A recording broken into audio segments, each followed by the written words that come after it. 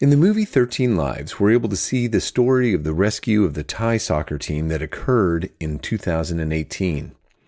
One of the highlights of this rescue effort was the vast volunteer network that was assembled. People from around the world gave their time, resources, and in the case of one Thai Navy SEAL, his life to help.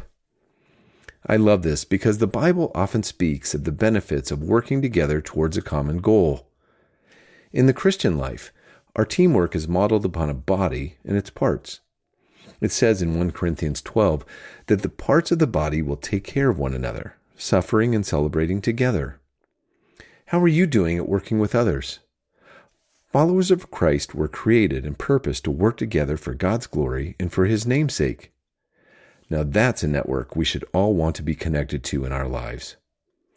This is Russ Matthews with God in 60 Seconds. For more space to think and talk about God, go to thirdspace.org.au.